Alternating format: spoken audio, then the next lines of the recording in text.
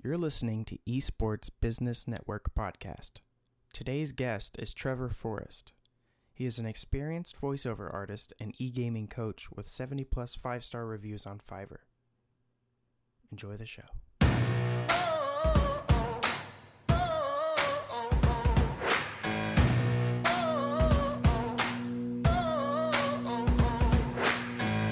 Soles of my shoes are worn, the knees of my jeans are torn. Sweat coming through my shirt, keep pushing even though it hurts. I'm chasing what I know is true, there's nothing that I would not do. When everyone around me drops, I'm never gonna ever stop. I won't waste another minute, no I won't. I'm a man on a mission. I'm a man on a mission. I don't need no permission. I'm a man on a mission. I ain't waiting and wishing. Oh, I got that ambition. I'm a man. Welcome to the Esports Business Network podcast. This is Trent Knox. I am your founder and CEO, and I'm joined by Cameron Shelby, new to the podcast. And introduce yourself, Cameron.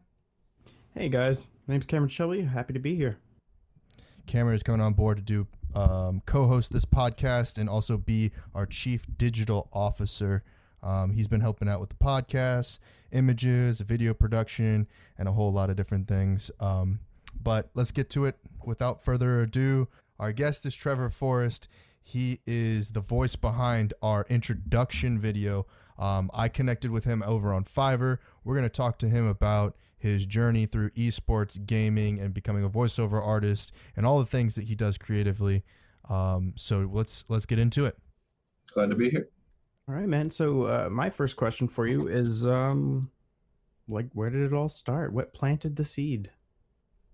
Oh, are we talking esports related? Are we talking Yeah. voiceover? Mm-hmm. Let's say esports. We'll start with that because I'm sure esports is what started the voiceover, right?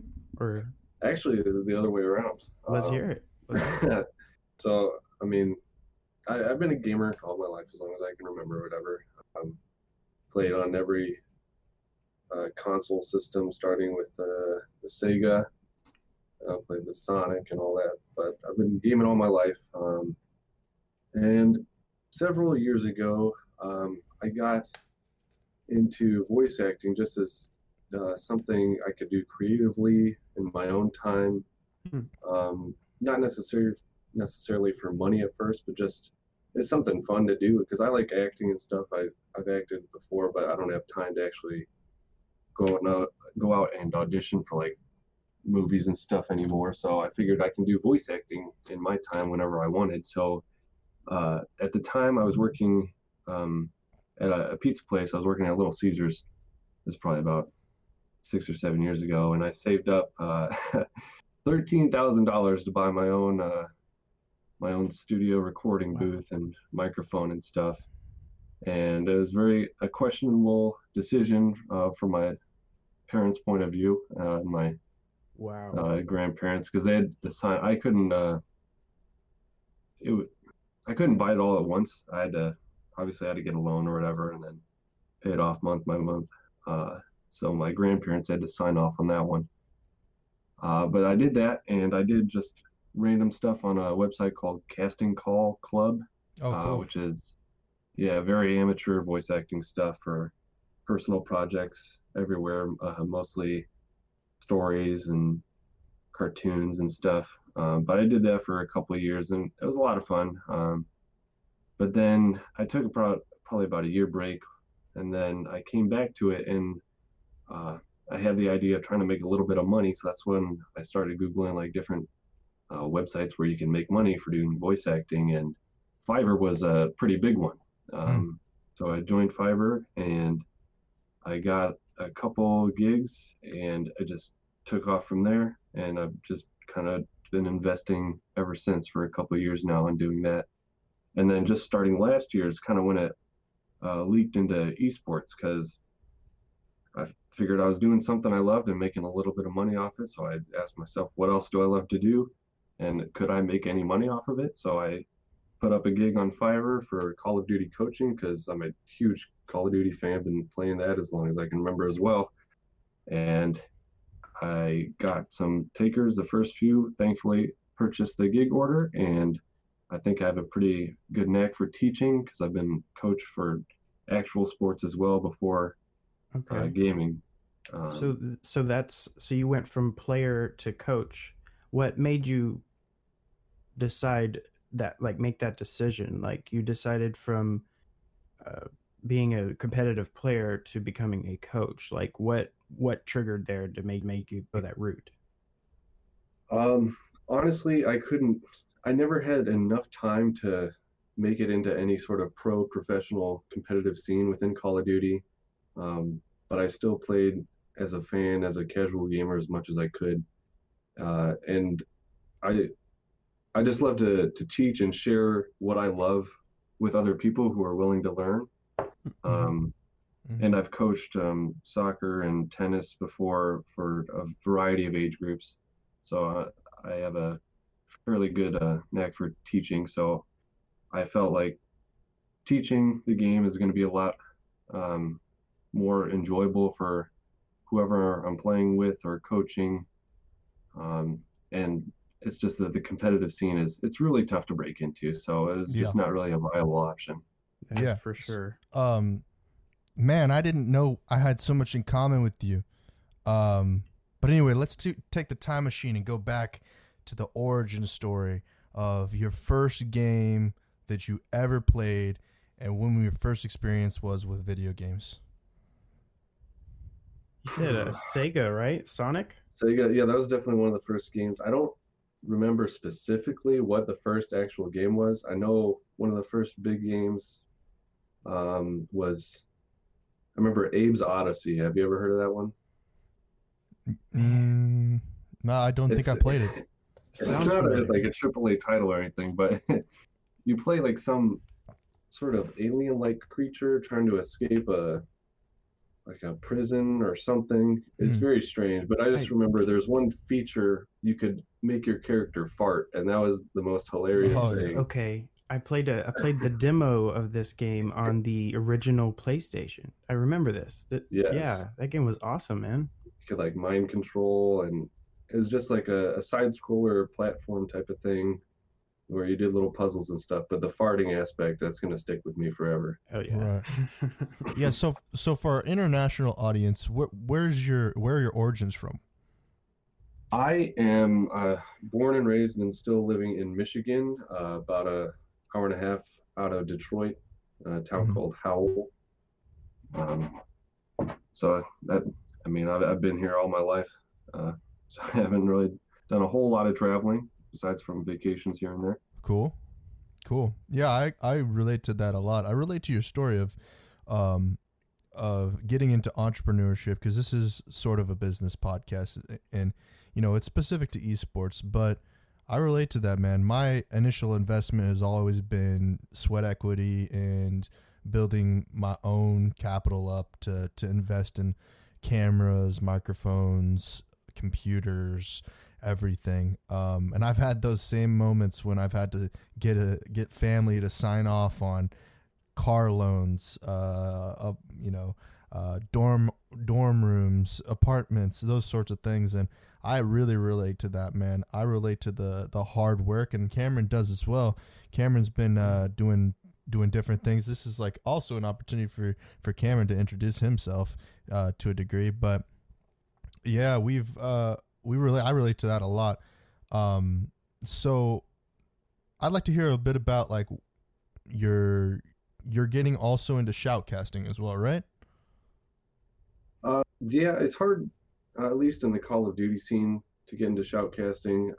If I was more knowledgeable about some other popular titles, I think it wouldn't be as hard, but you kind of have to be in the loop and know the right people to get those kind of gigs for shoutcasting in Call of Duty. You have to know the professional teams, you have to know the producers and stuff within the scene. So it's hard to break into that, but it's a work in progress. Yeah, I've done a little bit of shoutcasting, probably nowhere near on the level that you have, but I, the struggle of learning all the language and codes and code words that they use throughout games, or it's a lot more intricate than people think, especially on a competitive level. So I can see why COD is taking up a lot of your time in that aspect. Um, I had one good question for you because you mentioned you worked at Little Caesars and you saved up how much? $13,000. Okay, so you saved up $13,000. Holy heck, dude. Like Yeah. I don't think I've ever had that much money just like sitting in one spot before. Maybe like over a couple of years span had that, you know. But okay, so that alone was not enough to purchase your setup. That means that you were kind of shooting for the stars there. That's because that's a lot of money. You can get a pretty decent setup for $13,000. Yeah, sound booths are way more expensive than I thought they were. Like the one I got, it's decent, but it's still probably on the lower end of like professional ranked stuff. Because my sound booth is a Whisper Room. That's like the brand, and it's kind of like portable and more affordable to Right. the public and people who don't know how to create their own studio. It comes in pre-built pieces, and you just gotta assemble it by yourself. But yeah, I didn't have a whole lot of um, I I don't know. It's hard to remember exactly what my mindset was back then, but I wasn't spending a whole lot of money, so I was continually saving it. And as I discovered voice acting and how much the equipment and stuff costs, I just thought I would invest in that, and so far it's paid off. So far in my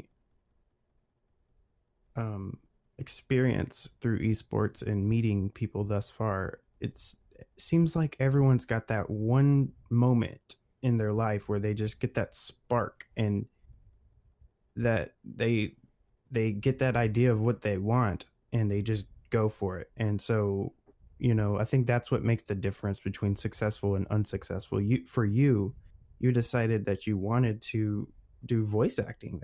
That's just such a unique idea and goal. That's crazy, man. Yeah, I wouldn't say it's like I've had some failed attempts along the way too. Like it's I for I was on YouTube a lot. I started making content on YouTube for Call of Duty. Mm-hmm. Um, Back when there was clans for Call of Duty that provided like montages and stuff on YouTube, I was very into that, and I had my own team and stuff.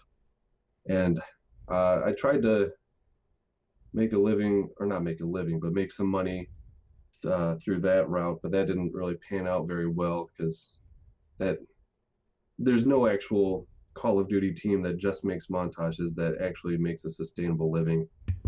So I kind of found that out the hard way.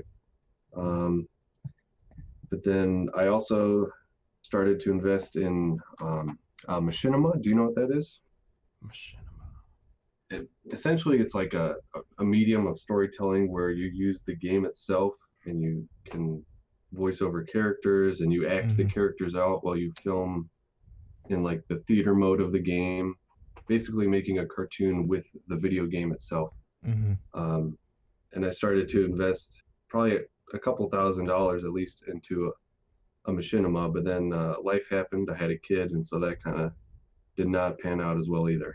Oh wow. So how old is your child like right now? She is 2 years old. Oh man, still young. Mm-hmm. So, what was your last position? Are you still working full time? Yes, by day I work about 45 hours a week as an office administrator. It's my technical title, but it's basically data entry at a manufacturing plant. Very boring, but pays the bills. How odd! This is such an odd thing. The world is so congruent in these ways. That's actually similar to what Cameron does. Well, I mean, Cameron actually has done similar things to what you're talking about. You can tell your story, Cameron. You might as well. Yeah. Yeah, man. So you said data entry for a manufacturing plant.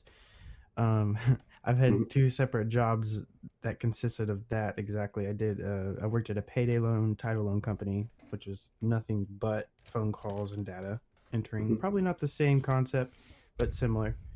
And I work currently in a manufacturing plant, Nissan, and I install sunroofs. So I can definitely relate to the boring lifestyle. Yeah. But it's a grind. That's something that people don't understand about this business is that, yeah, it sounds great. It's a dream come true to do something you love and make a living while doing it. But there is a lot of sweat equity involved, as Trent put. Yeah, man, I'm by no means successful, and I don't want this show to be, just that. And I've talked with the guys that I'm working with now, Cameron and Jack, and explain like everybody that wants to do a podcast about esports is always talking about tier one organizations, big name sponsors, people who are putting on big events and things like that. But that's not the truth of esports. Esports is in the middle.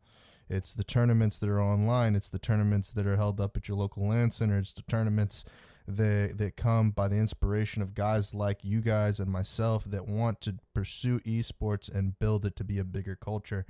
And unfortunately, there's some guys that have adulterated it by accepting foreign investors, accepting insidious investment, a lot of different things that come into it.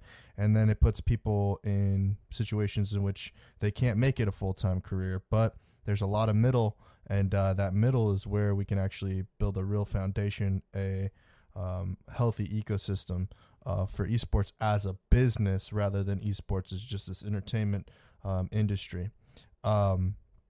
A lot of the functionalities and all the labor that goes into it, man.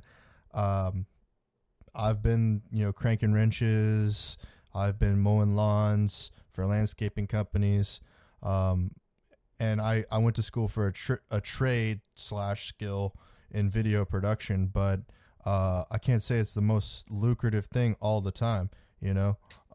We're, working and having some consistency in your work environment is important. And I never advise anyone, especially in our introductory free ebook, and also with our eventually launching our course, to just quit their day job and jump into this full-fledged. Like a good inspiration is what Trevor has done, and he saved up capital to invest in himself and build his company in doing voiceover art. And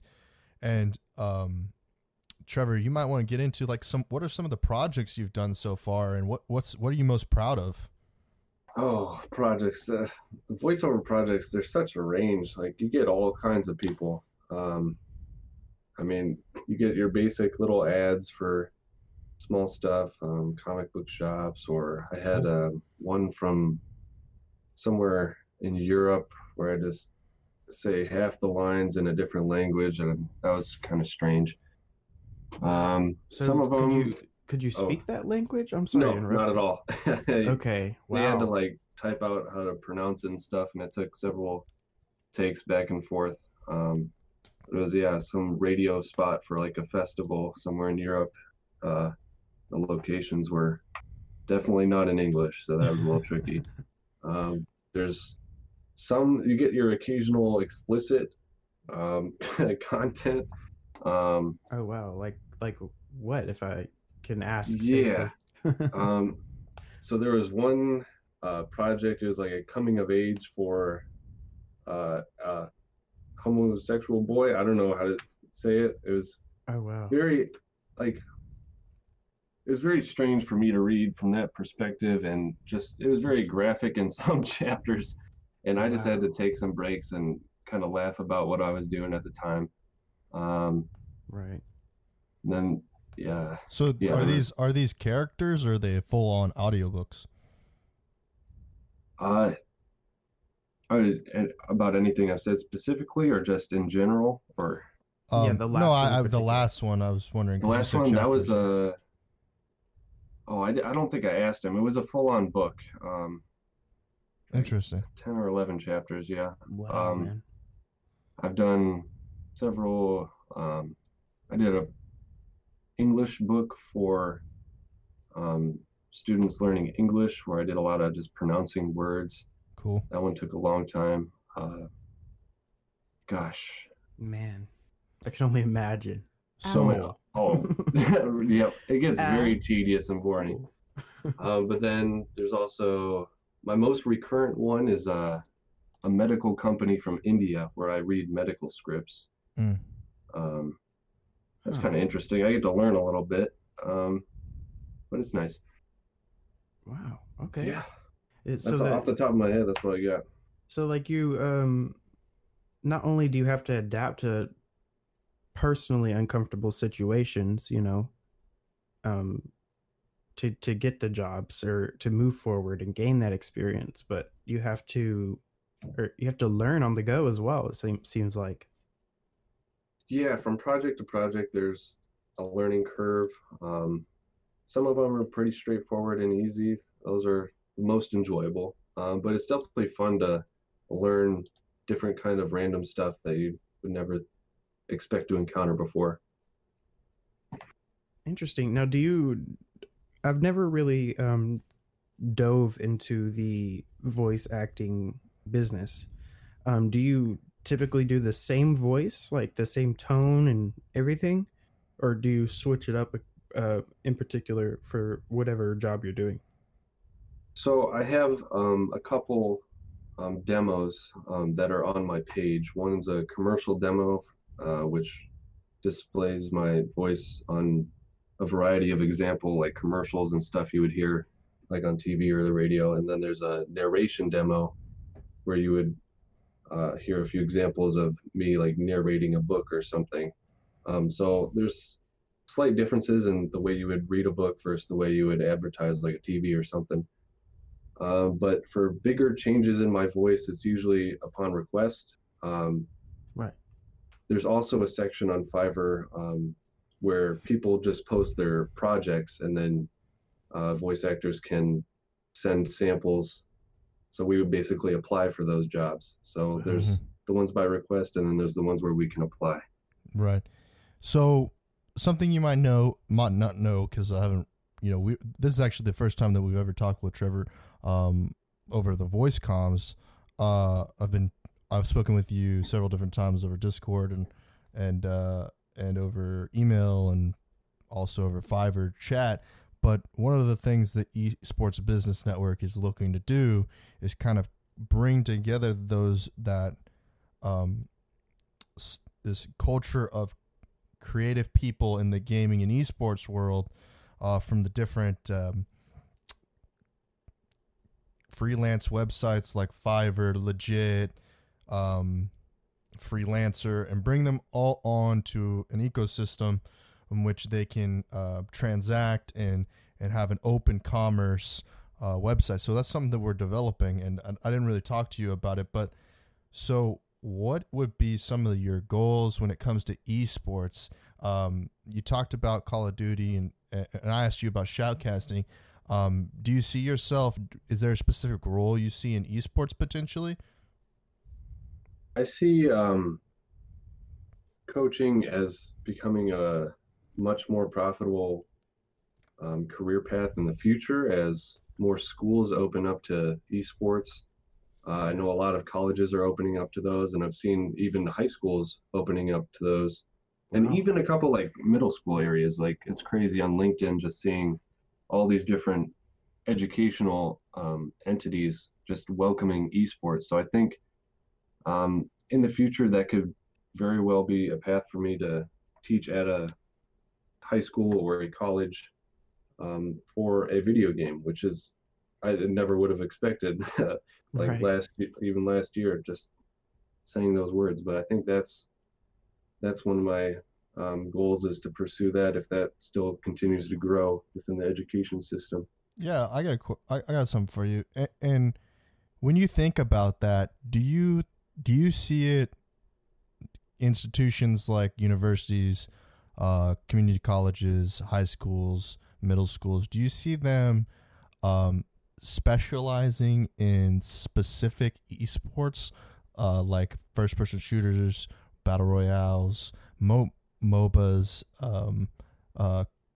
trading card, trading card games. What do you see as their avenue to esports? And do you think that they'll hire head? I guess, is it going to be similar to having an athletic director, then they hire department coaches? How do you see the structure of it? I can only say so much based on what I see like on job recruitment sites and LinkedIn and stuff, but I think the titles are just going to be the most popular and most profitable. So your League of Legends is one of the first esports a lot of schools go to, and then other big titles. Off the top of my head, shooters, there's Apex, which is pretty big. Valorant, if that's how you pronounce that correctly, that's huge. But yeah, it's just the most profitable and most popular, where they can get the most potential for a community that would actually make the esports program for the school a viable option. In terms of jobs, I've only seen like coaching jobs, like head esports coach, which is a vague title. So it sounds like they're just trying to get someone who has a general knowledge of the industry that can set up a running system, and babysitters, knows enough about glorified babysitters. Exactly. Unfortunately. And I'm just gonna be honest. I talk to these head coaches that are at high schools, universities, and they're always frustrated and complaining because the administration hires them not knowing that you're not someone who's versed in a first person shooter like Call of Duty is not going to be versed as much in a game like Rocket League. It just takes completely different mechanics, totally different mindset. It's while someone can be casually good at Rocket League, they're not going to be performing at a competitive level if they're competitive at Rocket League or at Call of Duty. It's just kind of disrespectful in some ways, the way that the outside industries look at esports, and couple it so much with casual gaming, when at a competitive level they should be looking at it in the same way as like basketball, soccer, football. I got a question for you. What was the drive and motivation to pursue an additional stream of income through freelancing? What was that entrepreneurial mindset that you had back behind that? It probably comes from a mindset that ultimately I would want to do the freelancing as a full-time thing. I want to do something that I love, that pays for my bills, and like it gets me by, and I'm doing what I love. I don't need to be making like a huge profit or something, but you got to start somewhere, and you can't, like you said earlier, you can't go all in on what you love and expect to do well in 99% of cases. So you got to have that stable job and then start doing what you love on the side as much as you can. So right. That's my mindset there. Man, I only say that because I'm the guy that did it the wrong way. I'm the guy that piecemealed it part time, but still was thinking about how I'm gonna make this music video on the weekend. And you know what? As someone who struggles like financially, and has gotten to a place at which there's some stability in the fact that I work with clients similar to you, but my stuff goes to them, so I charge quite a bit more. In that, it's just it's a lottery. It's a gamble. You never know what the client is gonna do. You can only expect them to be as appreciative of your work as much as the worst case scenario, and then you can hopefully get the best case scenario out of it, and go to the next kind of level up in this sort of way, and be able to start achieving more opportunity to diversify and maybe take on take on your passion as a full-time opportunity that can sustain your lifestyle. For me, I'm not driving Bentleys. I'm not flying G5s. I'm not wheeling, dealing, keeling, like Ric Flair in it, like, and even, I kind of, I appreciate that you're able to, sustain a family, and that's really cool. I know we're probably running close on time, aren't we? I don't know how much time you have left, but fairly close. Yeah, we got about technically 10 more minutes according to the schedule, but we can go over. I mean, if you guys have time. No worries. I do have a couple questions for you.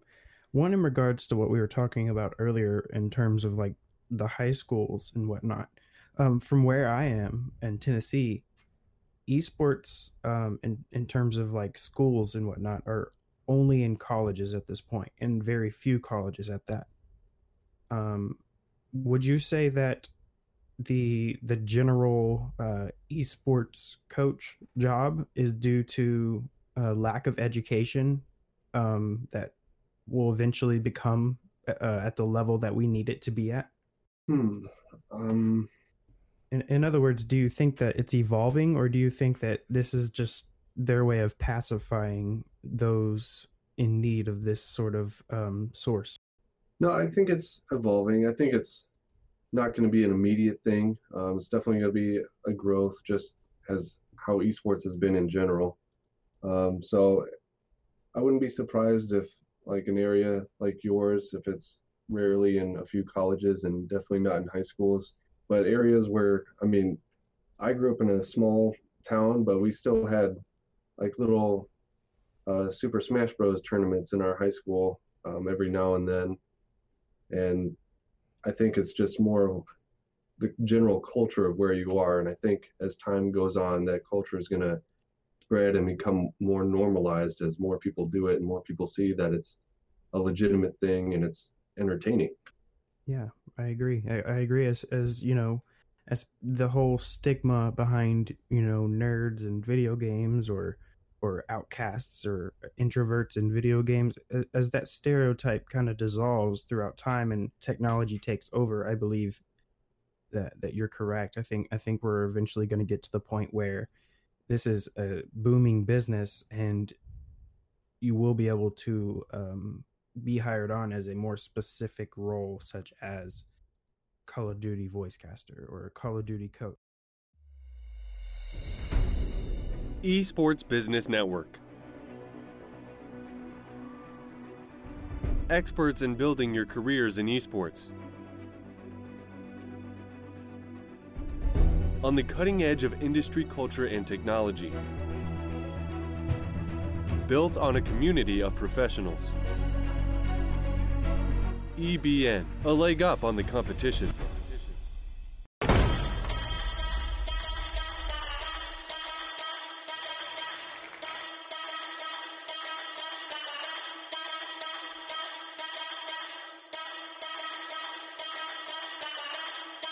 Yeah, so how old are you? 26. 26. How ironic. We're all three 26 right now. Interesting, huh? Okay, so you have a child. Are you married? Or I am. Okay. So how has that been with the relationship and pursuing this sort of career? How does that affect your relationship? It hasn't had too much of an effect at first. I'd say just after I got married, and we had to move into a little apartment at first, and so I had to disassemble my sound booth that was originally set up in my parents'. And my wife was pretty hesitant about keeping the sound booth pieces. She didn't see that could serve any purpose, and she didn't think I'd make any money off of that. Right. But once we finally got into a house and I was able to set it up, and she saw that I was able to make some fairly decent money on the side, and there's no extra cost, so because I've already bought everything, then she was on board. Of course. Yeah, once the money started coming back in. But then I guess she's all a little hesitant as well about as much time as it takes just to do the stuff that I love, my passions, just because I work most of the day and then I get to come home and basically eat dinner, spend an hour with my daughter, then she goes to bed, and then I come down here and I go back to work. Yeah. Yeah, I think everyone legitimately pursuing this type of career has been through that, or is going through that, or will go through that. And that's just a sign of devotion, you know. That's very interesting, though. I think you're fortunate to have one that accepts you, you know, and your goals and supports you. Absolutely, without a doubt. I think having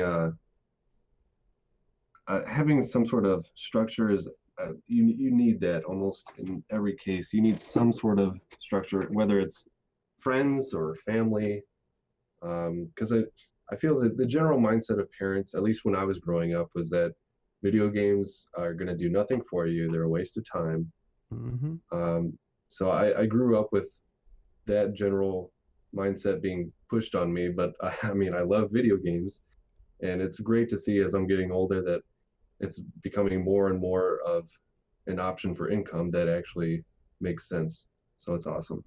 Trevor, so it's interesting that you have a foundation, and as you talked about your wife now and your child and being responsible and having accountability, I definitely find that in a different sense. I very entrepreneurial, like maybe even to the crazy point, which I don't know. I just go and find whatever it is and try and get into it. You know, I'm real. You know, I don't know. Like I'm not average in that way. Yeah, I guess so. But in the way of like, I take advantage of the fact that, you know, my family, my mom, my dad, and my grandmother, they don't really support necessarily, because it's not that they don't support, it's that they just don't care. They don't care about esports, they don't care about movies. They're just kind of just more about themselves in that way is their family, as my family is. A lot of people's family are. They just care about the things that they care about. So, you know, I do what I want and I go do what I want. And that's, I guess I'm fortunate in that way, and not everyone around the world has that opportunity. You know, we have an international audience, and in India, you know, that's not something that's that it's acceptable. It's like culturally unacceptable, and you know, the youth get punished for having an entrepreneurial mindset if they go away, if they stray too far away from the desires and expectations that their family has for them. They'll, you know, something, you know, they'll disown them or not provide them the opportunity to go to college or do something like that. And in similar ways, I feel like that culturally is the same with American households. But in America, I guess we're a little bit more like self-centered in that way. And I feel like my family, you know, they're just not paying attention. And you know, they'll support every once in a while something. And of course that, you know, like any other American family, if you hit a home run, they're cheering, and you know, they're throwing a parade. Everybody's following you and going wherever you're going, right? Like Trevor said, you know, the support comes when the dollar signs come. He did say that essentially, but similar. Sure. Yeah, essentially, yeah. But yeah, it is a fortune to be able to do that, and we all have that.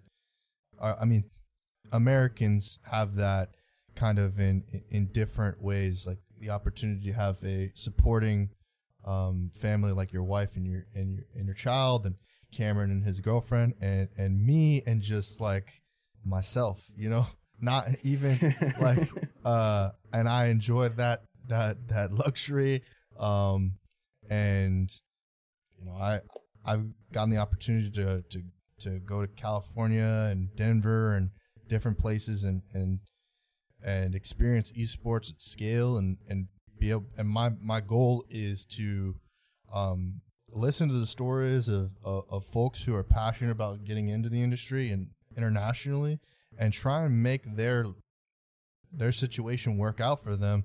And I believe it is absolutely possible, no matter what your lifestyle is, to incorporate real esports, physical esports into your life.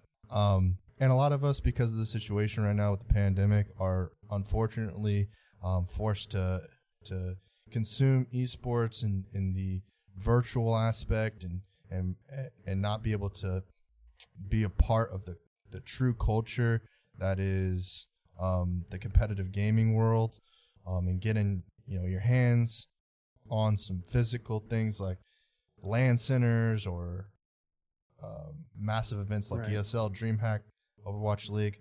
But the passion, I hope everyone has the passion out there and still pursues their passion, and regardless of whoever says what, don't let that hold you back. Don't let don't let go of your dinosaur, as they said in Step Brothers. Don't let go of your dinosaur. That's what I'd always say. Yeah. For those of you that haven't seen it, they grew up being, not to spoil anything, they grew up being adults, full-grown adults, acting like dinosaurs like they were whenever they were kids. And then his dad later on, after scolding him and telling him not to do that, said, don't let go of your dinosaur. And essentially saying, don't ever let go of that inner child. And I think that's something that all esport entrepreneurs have in common. We walking throughout our lives, we see, these people just dreading, working in factories and manufacturing plants, and just dreading their lives and regretting the past 30 years that they've spent there, not pursuing their dreams. So I think that's something we all have in common, and I think we made the right decision. I think esports are going to take over the whole athletic genre in the future. For sure. I wouldn't be surprised if esports became an Olympic event within our lifetime. For sure. Yeah. And with COVID, I think it very seriously put a spotlight, as like Trent was saying, it put a spotlight on esports, because athletics were forced to come to a halt. People were like thirsty for some sort of, competition or something to watch. And so they, I know the NHL specifically, took the NHL 20 EA Sports game and just simulated an entire playoff scenario and streamed it online, and actually had the casts that would normally like call the games and whatnot stream live and call it as if it were real life. And that alone was just such a wake up call for a lot of people. And I think NASCAR did something similar, right? They had their drivers playing the NASCAR title. Mm-hmm. iRacing, I believe. Yeah. So it's just crazy. Back to business. So what was your marketing strategy and your sales strategy for acquiring customers on your freelance platforms? To start out, it's just it was basically get on any free website that I could and apply to any job that I could.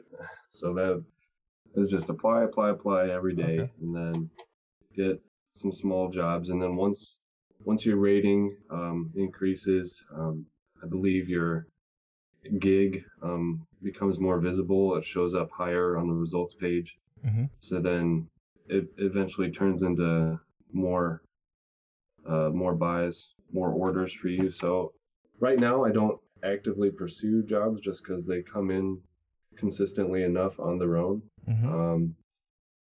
Which is pretty nice and pretty fortunate. And it also helps specifically on the Call of Duty coaching aspect that there's there's very little designated market for coaching jobs within video games. You see like some websites here and there, but they aren't big websites, so no one knows to go to them. So on Fiverr, it's a pretty small market, and so I have some good ratings, so I'm pretty much at the top of the bar on that site. So I'm glad I got in early on that. So I don't really have to do any marketing there either, because they see the reviews there and they get to chat with me, and it's pretty much good from there. Are you also published on Gamer Sensei? I have an account, but I haven't put anything up on there. I see. So if you had any advice for someone who's starting out as a freelancer, what would be some of the strategies that they should implement in voiceover or coaching or shoutcasting? What would be some of your advice?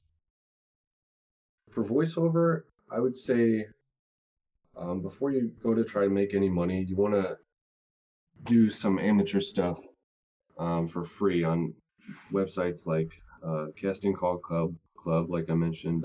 There's things called Backstage. No, not Backstage. That's the professional one. Buford Casting or something. There's a whole bunch of websites that will do amateur stuff, because there's always people that want voiceover for free. So I would do a lot of that just to establish what it is to voice act, to understand how to edit your audio properly, get rid of all that extra noise, cut it together well, learn some effects, just to get the basics down and understand what your voice is. And then you want to get some sort of demo together to show off your voice, that you can do a variety of sounds, so that people can listen to you without having to ask. They can just know what voice you are. And then once you finally have that amateur base established where you know what you're doing, then I would apply to jobs just as much as you can on a variety of freelancer sites like Fiverr, like Freelancer, Upwork. Just apply all that you can. And I would stay away from the pay-to-play ones until you start making a few dollars from the free ones. So that's how you would start with voice acting from my point of view. For coaching, I would say, well, make sure you're coaching a game that you know well about, because if you start coaching and you don't know what you're talking about, the player is going to know that you're just faking it. You can't BS your way as a coach in a video game, because if someone's hiring you to teach you how to play, they likely know a decent amount about the game. They're just looking to improve their game. So know what you're doing, and then have a strategy on how to actually coach the player.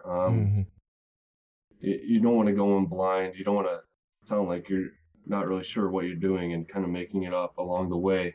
Have an idea of what your process of coaching is. It'll likely vary from game to game. I'm not really sure how you would go about it on a different title. What I usually do is I let them play a couple matches while I watch them stream, just so I get a sense of what kind of player they are, how they, what class setups they use, etc. Then I start to go over and commentate as they play, and then I'll review matches after and give a more in-depth analysis. But basically, just have a plan for what you're going to do when you coach, and be humble. Don't be aggressive or like over coach them, if that makes any sense. Because you're trying to help them learn. You want to be the nice teacher. You don't want to be the hard coach that's trying to make them into a perfect player or anything. You just want to help them get better and help them enjoy the process. Right. And so, from your experience, what is the desire of most of the players? Most of the players, they all just want to be a little bit better at the game. They feel like they're not doing great at the game, whether it's in a Warzone mode or in a multiplayer setting. They just don't feel like they're doing as well as they could. They feel like they're dying a lot. So they just want to improve their game, usually their accuracy or just their movement, or they're not really sure, and that's where I come in to help in any one of those things. So occasionally they'll ask how hard is it to get into like a competitive setting? And I like to be pretty honest. Like you have to dedicate your all the time that you have. If you want to be a competitive pro, you're going to have to play nonstop daily. But I mean, they're just looking to improve on their game in general. Mm-hmm. I believe that's all of my questions. Trent, you got any more? Yeah, I could keep going on and on, but I don't know how much time you have. But I guess like I got a couple questions and we can wrap it up. So with the coaching aspect and meeting these players, what kind of relationship are you establishing with the players? Are you leaving them with the opportunity to do a rebooking? What does that look like? I'd say I try to establish the relationship to be as friendly as possible, because it's likely a very new situation for them. I mean, I haven't done it myself, but I can only imagine that if you're paying someone to teach you how to play a video game, it might be a kind of insecure situation, just because that's not a normal thing that people do right now. So I just try to be as friendly as possible, and throughout the whole process, just remind them that this is just a learning process. You're going to get better. You got to just practice like you do with everything else in life. You practice the certain things, you're going to get better at it. And then at the end of the day, I don't really offer them any rebookings or anything.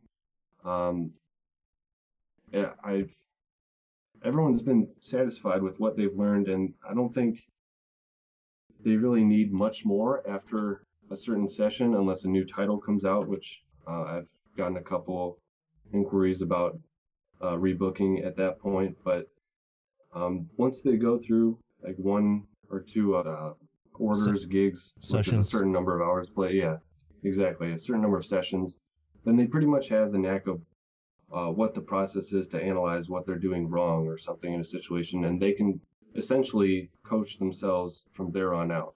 Okay. And so with a player, what's the average age range?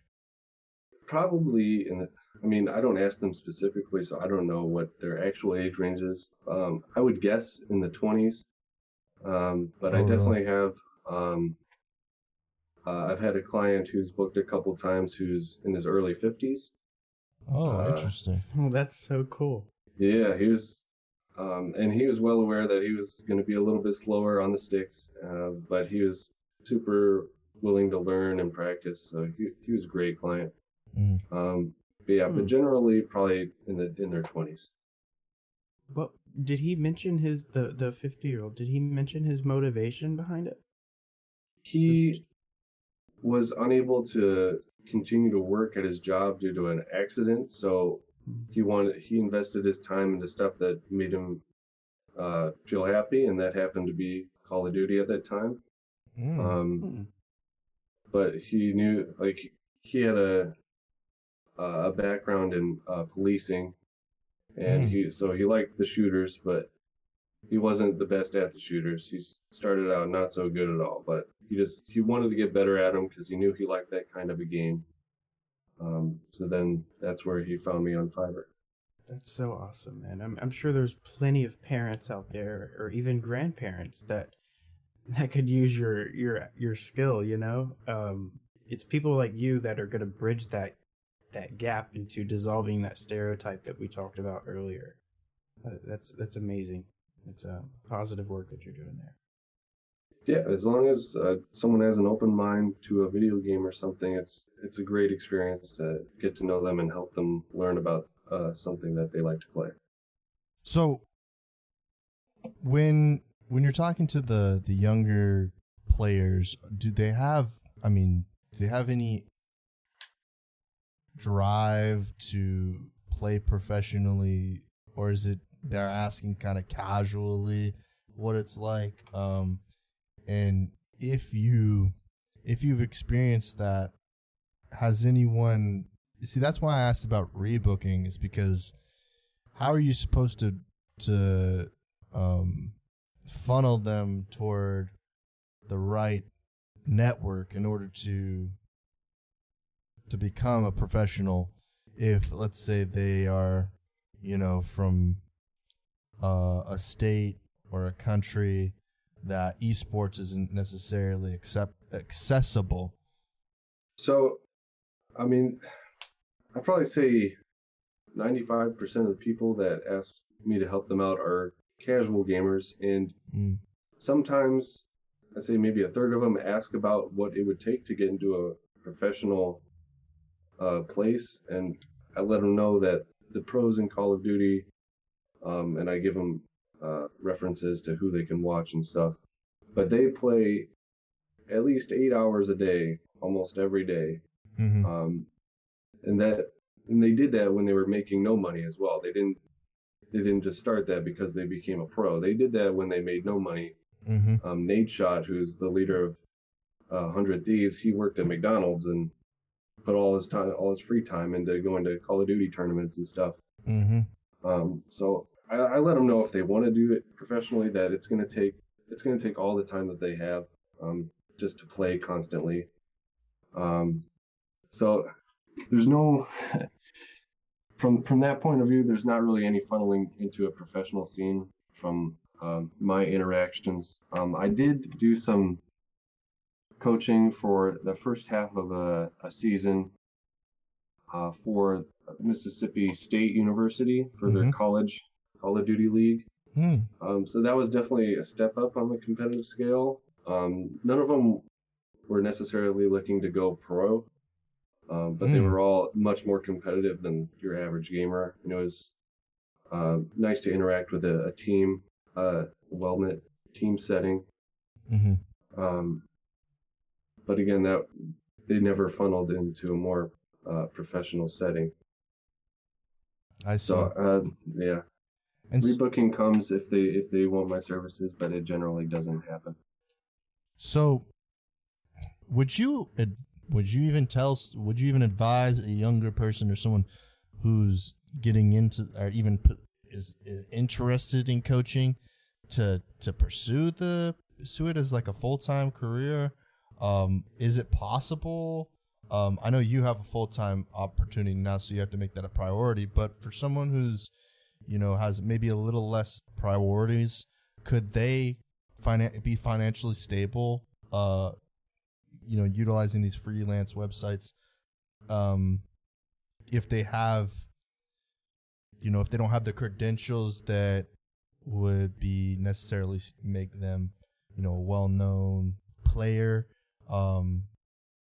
Do they need, what does that ideal person look like? Do you think they are like someone who's pursuing, a collegiate organization, or, what would it take? What do you think it would take to make it a full-time opportunity, being a coach in esports? For a coach? But not like at a tier 1 level, but like at, a freelance level.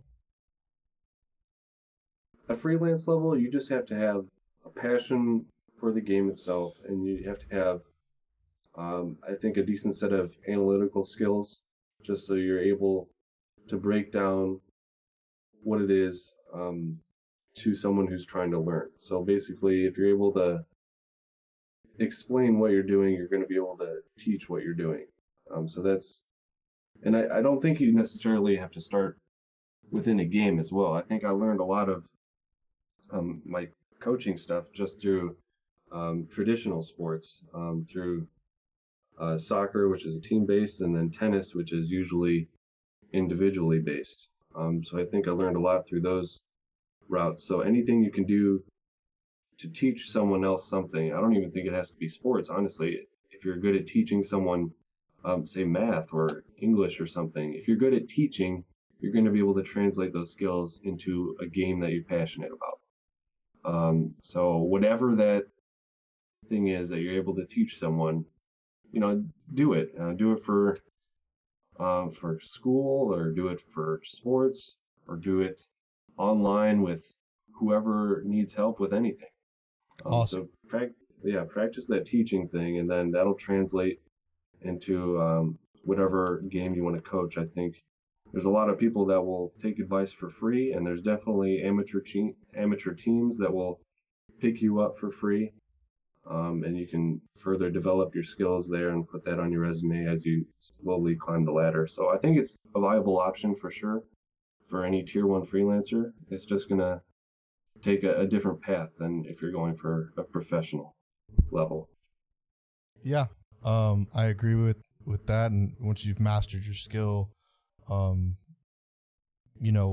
like you were talking about, there are multiple different platforms to put your name on the list of and be in the marketplace and sell your services, market, advertise. You got to have a passion for it to drive all of those things. But Trevor, I'd like to thank you for coming on the show. We'll likely have you on as a return guest, of course, because you're one of the voices of the EBN. And yeah, do you have anything that you want to promote? Do you want to talk about where people can find you? Yeah, it was great to talk with you guys. If anyone needs any voiceover services or any Call of Duty coaching, then you can find me on Fiverr. I believe my username there is TRVTECHY, TRV Techie. So that's where you can find me if you need either of those things. Can't wait to speak with you again and see how far you've come. Awesome, thank you. Cool. This is Trent Knox and Cameron Shelby and Trevor Forrest with the Esports Business Network podcast. Catch you guys on the next episode.